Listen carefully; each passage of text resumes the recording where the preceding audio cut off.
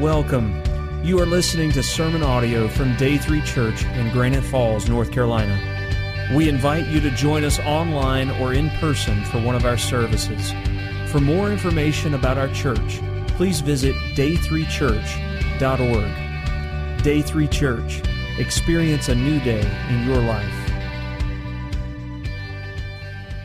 The adults you just saw leave with kids, they were here for the first service, and they allowed their children to stay behind and lead in worship for this service also. Before we jump into the message, let's go to the Lord in prayer real quickly. Father, we thank you for each one of these children's lives. You're the one that creates life. You're the one that have given these children as gifts to their parents, to their families, Lord, even to the church. To our culture, our society, and Father, we pray that they will grow up in your knowledge and your truth, and that you'll take their potential that you've given them, and you'll use them in a great way to honor yourself, to honor your kingdom. We thank you for the chance we have through children's ministry to minister to them through things like Vacation Bible School. And Father, we just ask you to be with those families, help them to be very strong for you. For it's in Jesus' name we pray. Amen. We started a series last week entitled The Commands of Christ. And simply in this series, we're going to take about 8 Sundays or so and look at different things that Jesus had to say that are not necessarily suggestions, but they're things that he actually wanted us to be involved with, engaged with in our lives.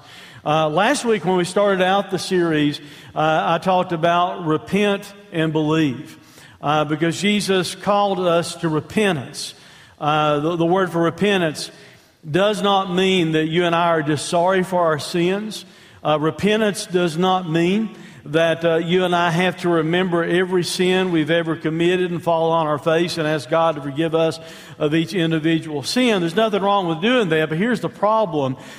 I doubt if you've got the capacity, and I have the capacity, to remember everything we've done that was wrong. You understand that? Maybe you do. I don't. I'll be transparent. I cannot remember everything I've ever done that was wrong. So that's not what repentance is. For us to ask God to forgive us of every little thing we've done that's wrong. Instead, the biblical idea of repentance is you and I agreeing with God. What He says about us is right. We are sinners. And we need to agree with Him and turn from our sin and turn toward Him. So Jesus not only called us to repentance, He also called us to faith, or He called us to believe. To believe that He died on the cross for our sins, that He sacrificed Himself, shed His blood as payment for our sins, so that through faith in Him we can have everlasting life.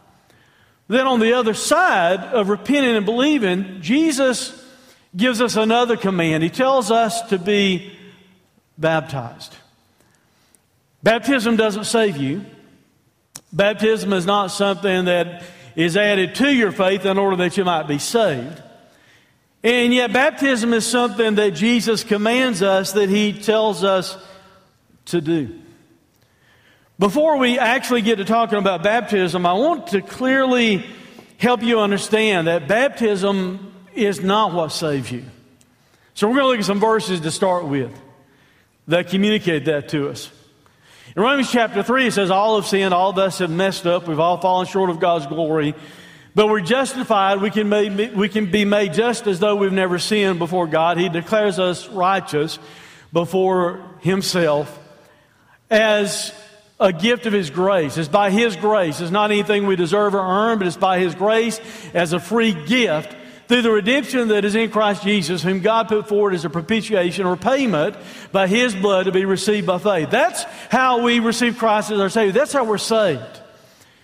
Yes, we have to be aware of our sin. We repent of our sin, but our salvation is based on us trusting completely in the finished work of Jesus. Not anything we can deserve or earn. Baptism could be something you do. It could be almost like a work. Later on it says in that same chapter, then what becomes of our boast? In other words, what do we have to brag about? We can't brag about our works, our goodness, or even that we had ourselves baptized. It is excluded by what kind of law? It says by law of works? No, but by the law of faith. For we hold that one is justified, made just like they've never sinned before God, by faith apart from works of the law. So it's not any works that we do that can save us whatsoever. Ephesians tells us this. For by grace, once again, the unmerited favor of God, not anything we can earn or deserve. For by grace you've been saved through faith.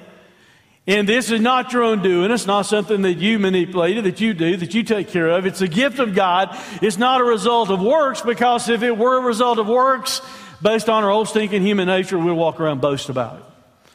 So we're not saved by baptism, because baptism itself could be a work. Wrongly applied, people make it sound like you have to be saved to be baptized, and we'll talk a good bit about that as we go through the message this morning. Our focal verse this morning is found in Matthew chapter 28, verse 19. Jesus said this in what we call the Great Commission: "Go therefore and make disciples of all nations, baptizing them in the name of the Father, the Son, and the Holy Spirit."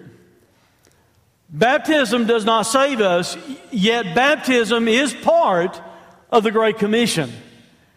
You've heard it put like this before. I've said it like this before. Baptism, or the Great Commission, is not a suggestion. It is a command. It's a commission. So baptism is part of that. It's something that He calls upon us to do in order to be obedient.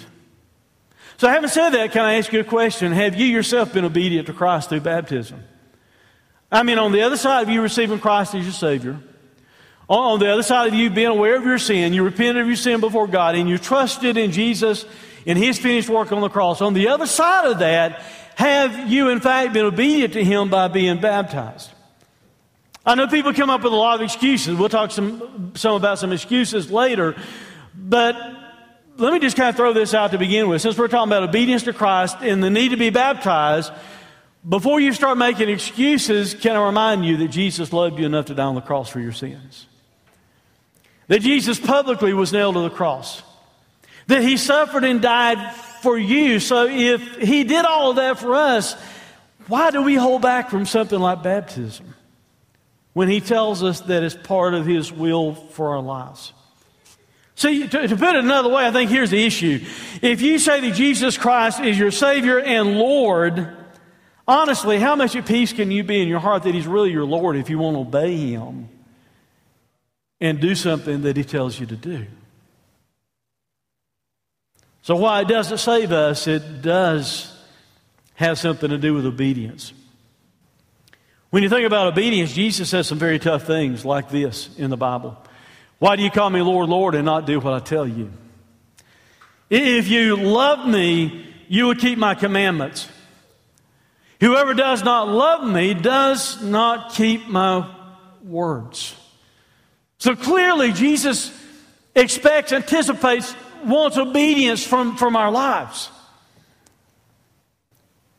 That in mind, I want us to talk some about baptism this morning and focus on why it's important that we obey this command of Christ and be baptized.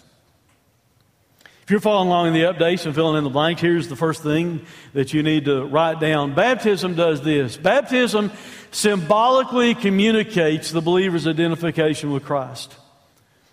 Baptism is a symbol. It's not anything that saves you, it's a symbol.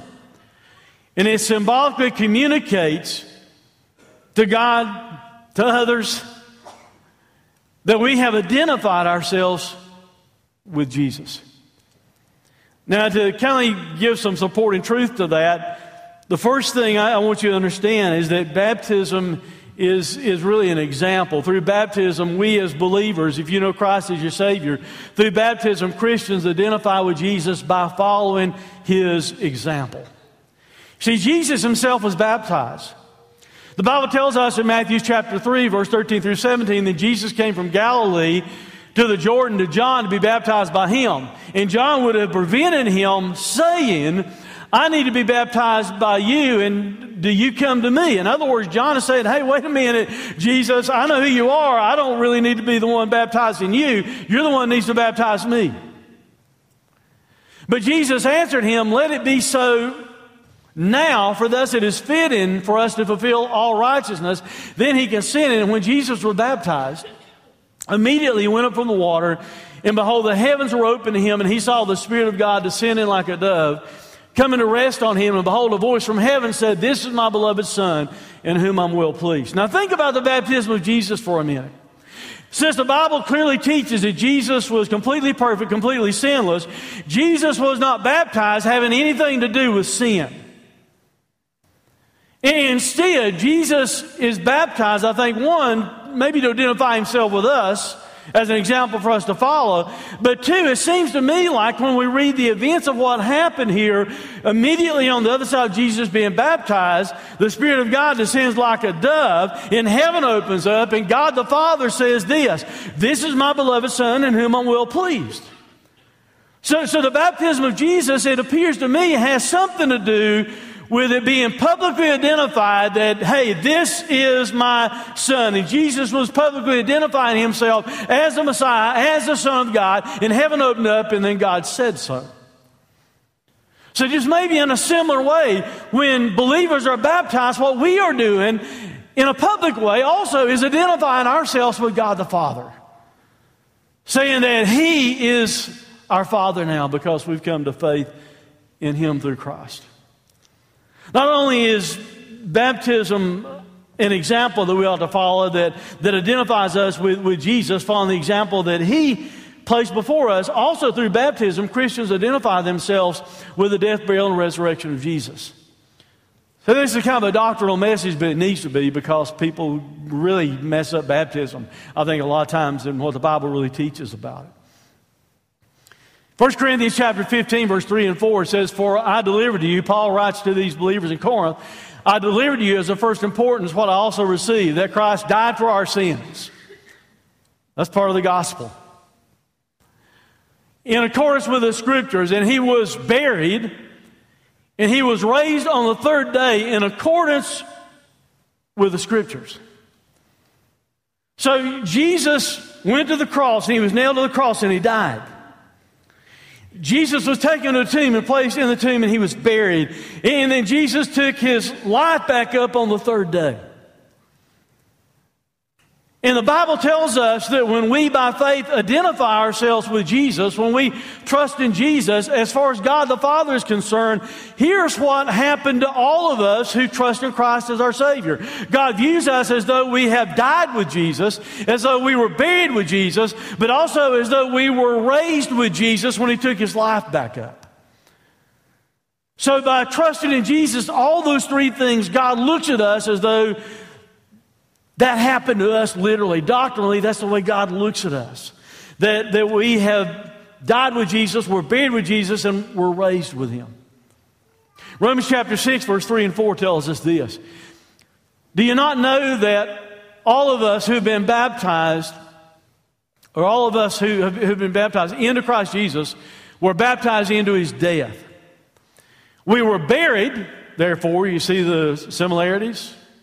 "We were baptized into His death. We were buried, therefore, with Him by baptism into death, in order that, just as Christ was raised from the dead by the glory of the Father, we too might walk in newness of life."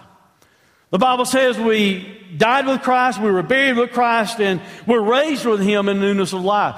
Colossians says, "Having been buried with Him in baptism, in which you were also raised with Him through faith in the powerful working of God, who raised Him from the dead."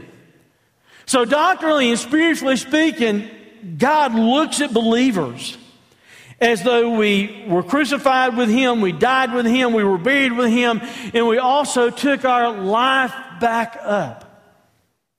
The word baptism literally means to immerse or to dip when you look at what it means in the Bible. It means it's the Greek word baptizo. It means to immerse, to submerge, to make overwhelmed or fully wet. The root word means to overwhelm, to cover wholly with fluid, and to dip. Back when the King James Bible was being translated, King James contracted translators to bring about that version of the Bible. When they came to the Greek word baptizo, had they translated the word, they would have to have put in the King James Bible that we're to be immersed or to be dipped. Problem they ran into was this. King James, who's footing the bill, and by the way, in that day and time, it wasn't a good thing to make kings mad a lot of times, he believed in sprinkling. So rather than translate the word and put immerse or dip and make the king mad, they did something called transliterate the word, and that means they took part of the Greek letters and added some English letters to it and came up with a brand new word that had never existed before, the word baptism. And maybe it's as though the translator says, boy, we got out of that one without getting in trouble. Because the word really, literally means to dip or to immerse. Jesus died on the cross for us. Jesus was buried in the tomb for us. Jesus took His life back up for us. And God considers it as though we died with Jesus, we were buried with Jesus, we were made alive with Him. When we're baptized in the water, when a believer's baptized, what's taking place is this. You're given a picture of the burial of Jesus and the resurrection of Jesus. But you're also doing this. You're given a picture of the fact that you have died, the old person that you were. And there's a new person alive now with Jesus in his heart. And you're raised to a newness of life. That's what baptism is symbolic of. But not only does water baptism symbolically communicate the believer's identification with Christ, it also does this. Baptism publicly conveys the believer's dedication to Christ. In a public way, when we're baptized, we're conveying, we're displaying the people that we have dedicated ourselves to Christ. That happens in a couple of ways. First of all, we can demonstrate our dedication through commitment. As you're being baptized, it's as though you're giving a public display of the commitment that you've made in Christ. Baptism doesn't make you a believer. Instead, it demonstrates that you've already believed. We read this verse a few minutes ago, but once again, Ephesians 2, 8 and 9 says, "For by grace you've been saved through faith. This is not your undoing, it's a gift of God, not a result of works, so that no one can boast." So baptism does not save you, because that could be a work. Instead, baptism simply displays and demonstrates to people that you've already believed. Baptism is an outward commitment or a display of the commitment that you've made to Jesus. I've used this illustration before in talking about baptism, but I think it's really a good illustration, so I'll use it again. I'm wearing this ring on my finger today. It's not the original one. I think Becky got me this one on our 5th anniversary, if I'm remembering correctly. If I'm not remembering correctly, I just got myself in trouble, I guess. But anyway, when we were married 39 years ago, I walked up to the front of a church and stood there, and Becky was foolish enough to walk down the aisle of the church and say yes to marrying me. What happened that day is that we made promises to each other and before God that we were becoming husband and wife. And then we exchanged rings in order that other people can look and by seeing the ring know that her and I both are spoken for, we're taken, we belong to each other, we're married as husband and wife. The ring that I wear, that doesn't make me married. What made me married was a commitment that we made with each other in our hearts before God. That's what made me married. I can take this off, but I'm still married whether I'm wearing it or not. I wear it because it is a public symbol of the fact that we have been joined together as husband and wife. And I think that's kind of what baptism does for us. See, baptism doesn't save you. You were saved when you made a commitment to Christ in your heart, when you made a commitment to Him. Baptism is like a public image, a public display for other people to see that you are saying, when you go through the baptismal waters, that you have been spoken for, you've been taken, you belong to Jesus, you're part of the bride, you married the bridegroom, you belong to Him now. That's letting other people know publicly that you have an inward commitment that you made to Christ, and you display it outwardly through the sign of baptism. Does that make sense?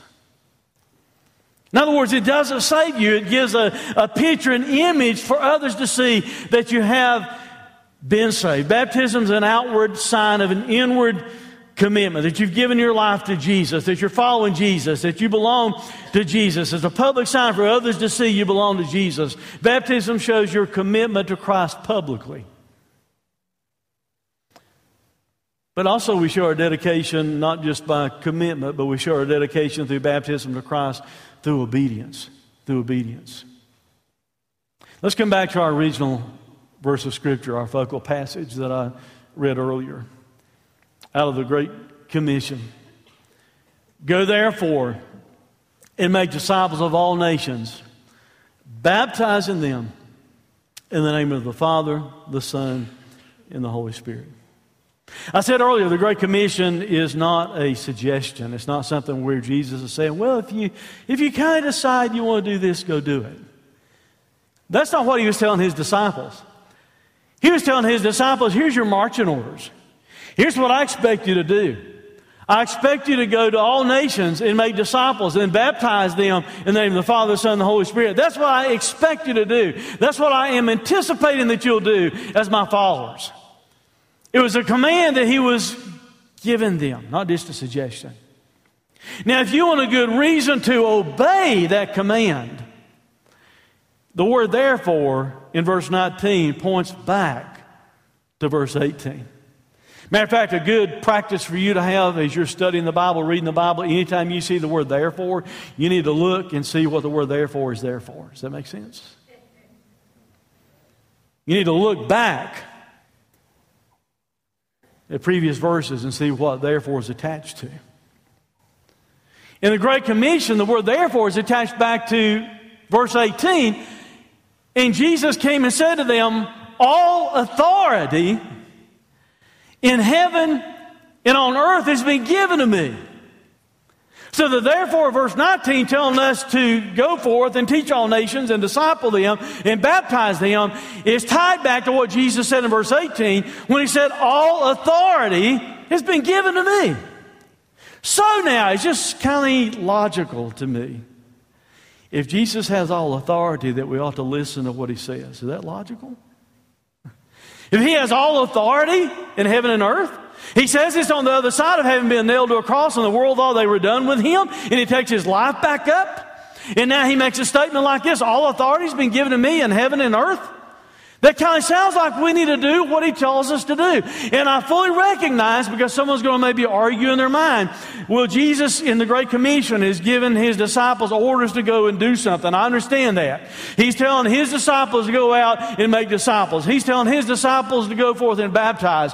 But is it not implied by Jesus saying that we ourselves as his disciples are supposed to have been discipled ourselves? That we're supposed to have been taught ourselves? And that we're supposed to have been baptized ourselves. In other words, if I'm going to go forth and teach all nations, I need to have been taught myself. If I'm going to make disciples, I need to be a disciple. If I'm going to go tell people they need to be baptized, I need to have been baptized myself. So the implication is, even though it's a command for us to go out and spread the gospel, the implication is, I think very clearly, that all believers are supposed to have been baptized.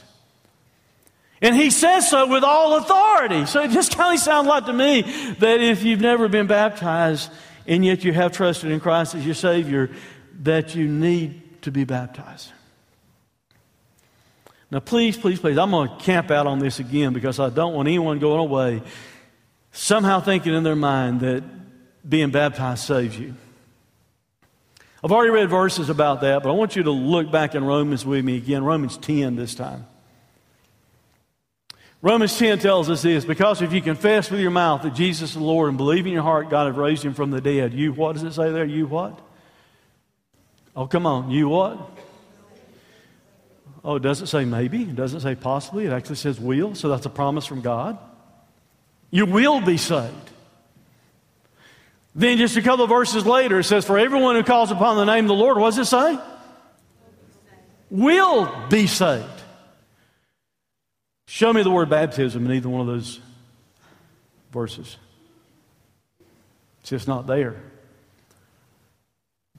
Because baptism is not something that saves a person.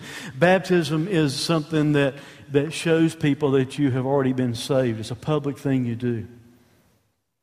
Some people will still try and point to verses like this one in Mark, and they'll say, oh, but you have to be baptized in order to really be a Christian. In order to be saved, in order to go to heaven, you have to be baptized. Because Mark 16:16 says, whoever believes and is baptized will be saved. And people stop there. See, that's where you get messed up in your theology. You lift up a part of a verse, or you lift up several verses, and you don't pay attention to what the rest of the Bible or what the context is of the verses surrounding it. Keep reading that verse. Whoever believes and is baptized will be saved. But it says, whoever does not believe will be condemned. It does not say whoever does not believe and is not baptized will be condemned. You see that? Baptism is an expectation that Christ has for us because it demonstrates to others that we have believed, but baptism does not save us. The Bible, Jesus himself said in John chapter 3, we're condemned already because we fail to believe the gospel. We fail to believe in him.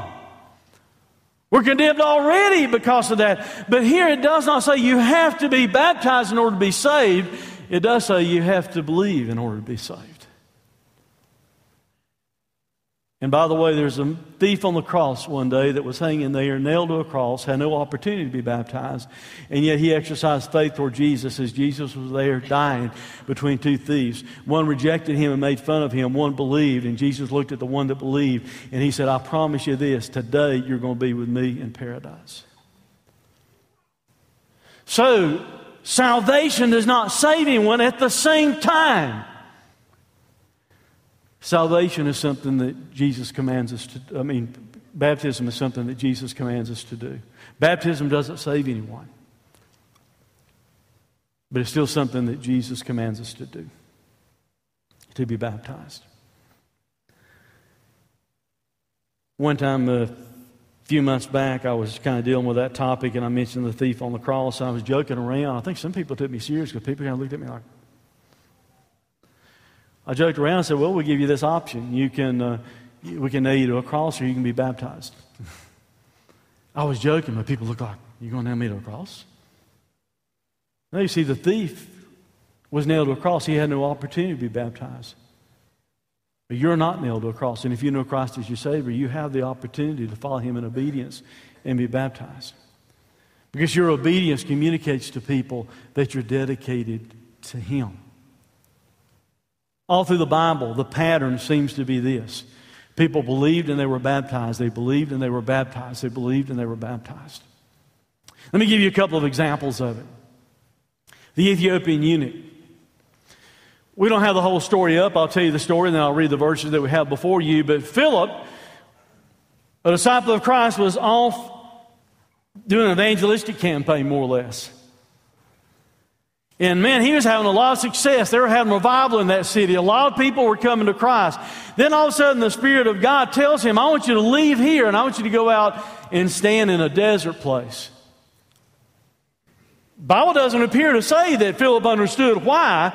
So here he's exercising faith to where logically, I think a lot of people would argue, wait a minute, God, I'm winning a lot of people to Jesus. You want me to leave here and go over here and stand in a desert place? And that's what God told him. So he's there standing in a desert place, probably wondering what's up with it. And then all of a sudden he sees this chariot coming across the desert.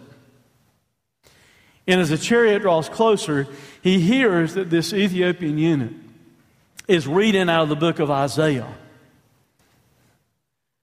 So he runs over and joins himself to the chariot, Philip does, and the Ethiopian eunuch looks at him and says, what is Isaiah? Who is Isaiah writing about? Is he writing about himself or someone else? And I can imagine Philip jumping up inside. Let me tell you who he's writing about.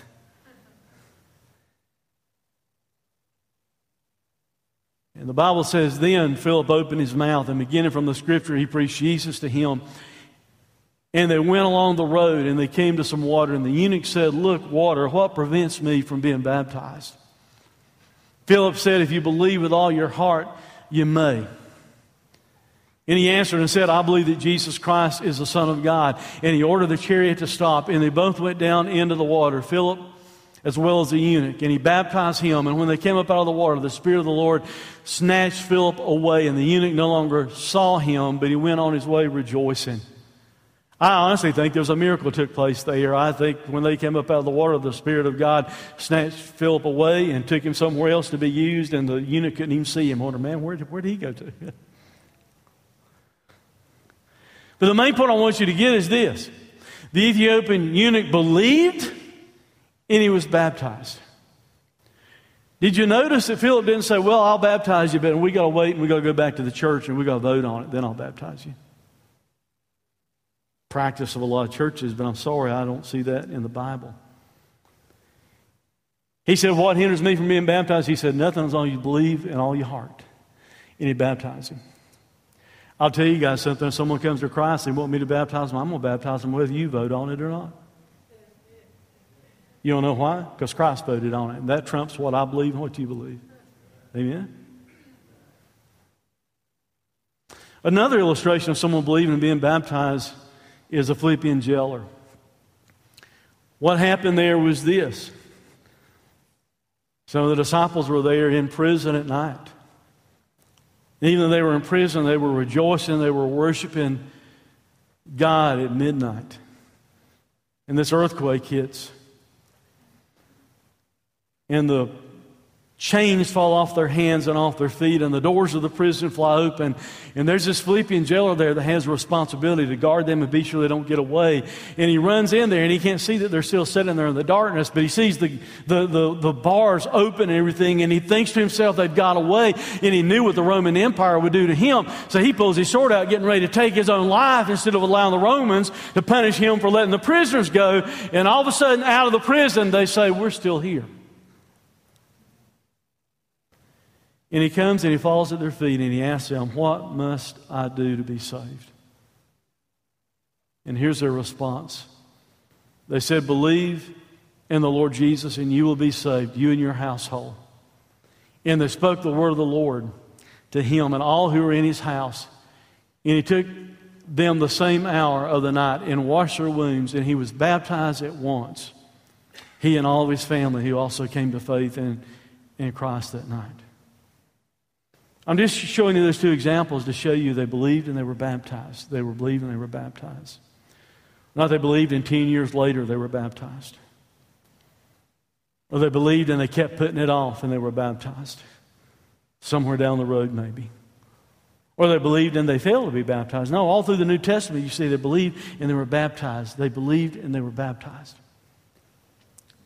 So my question once again this morning, are you an obedient Christian?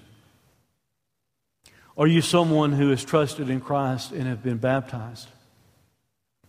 Have you repented and believed? Have you admitted to God that you're a sinner?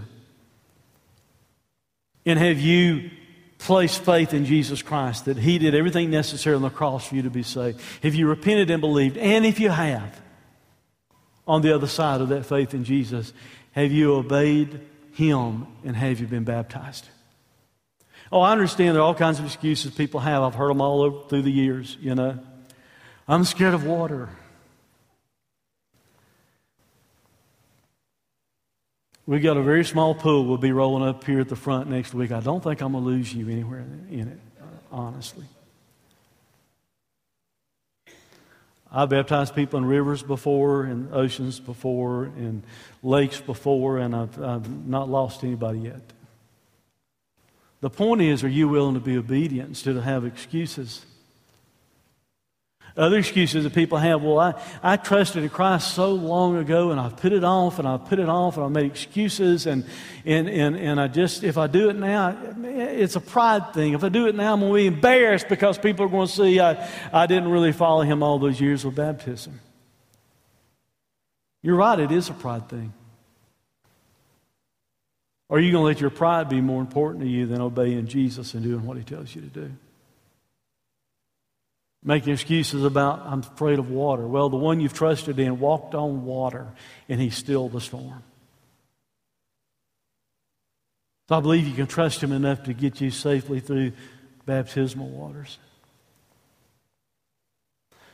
Other excuses, well, I can't stand to get up in front of people. I don't want to get up in front of anyone.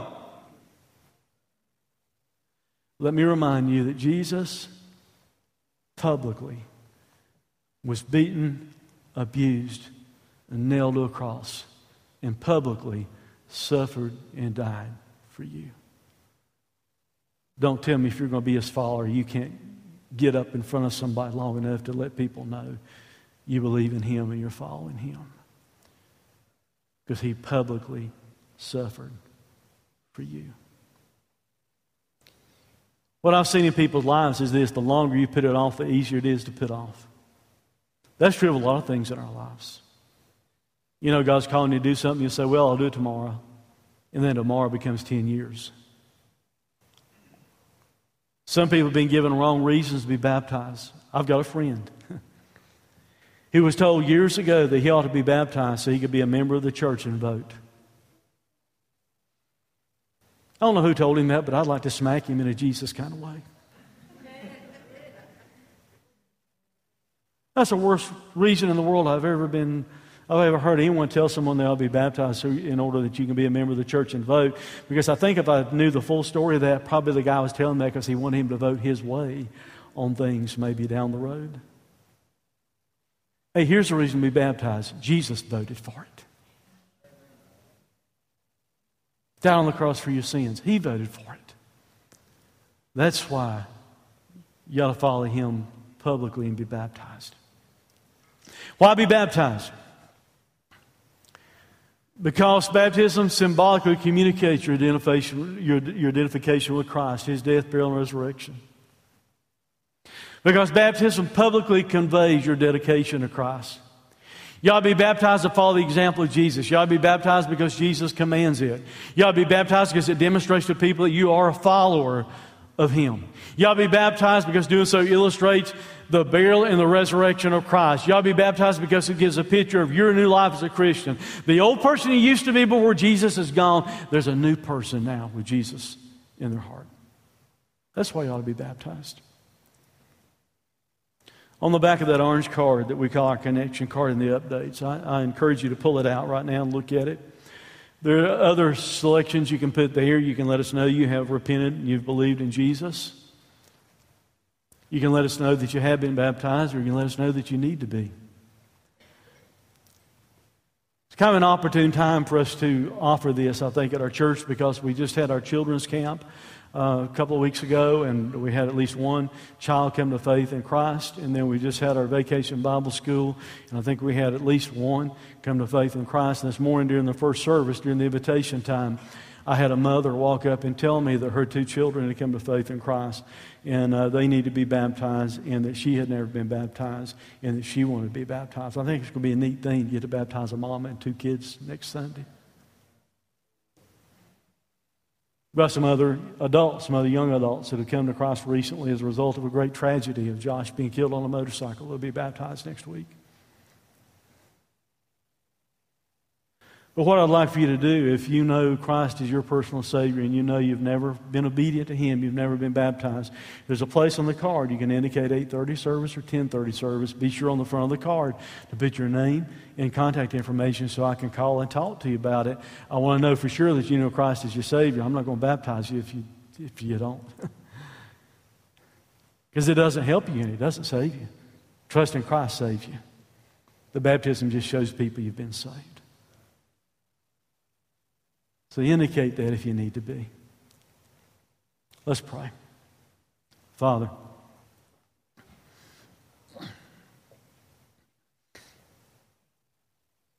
I pray right now for people that may need to be making very honest, very clear, very serious decisions with you.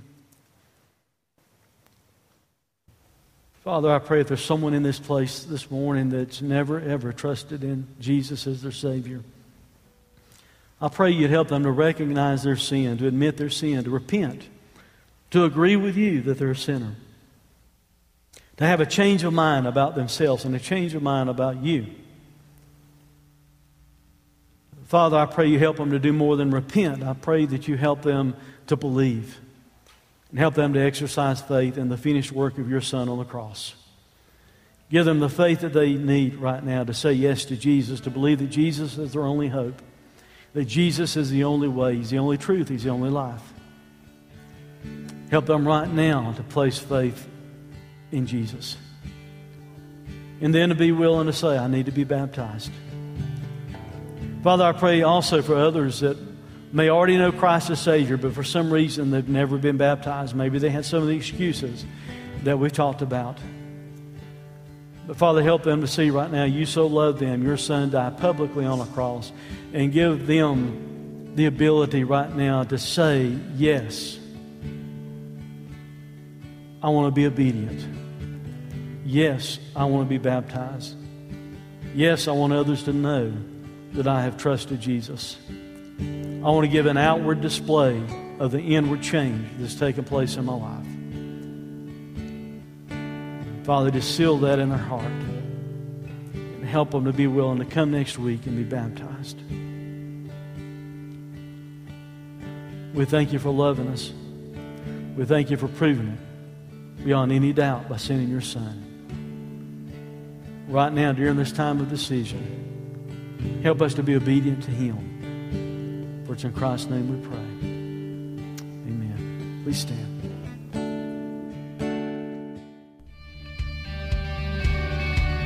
Thanks for listening to this sermon audio production from Day 3 Church. We pray that it has ministered to you.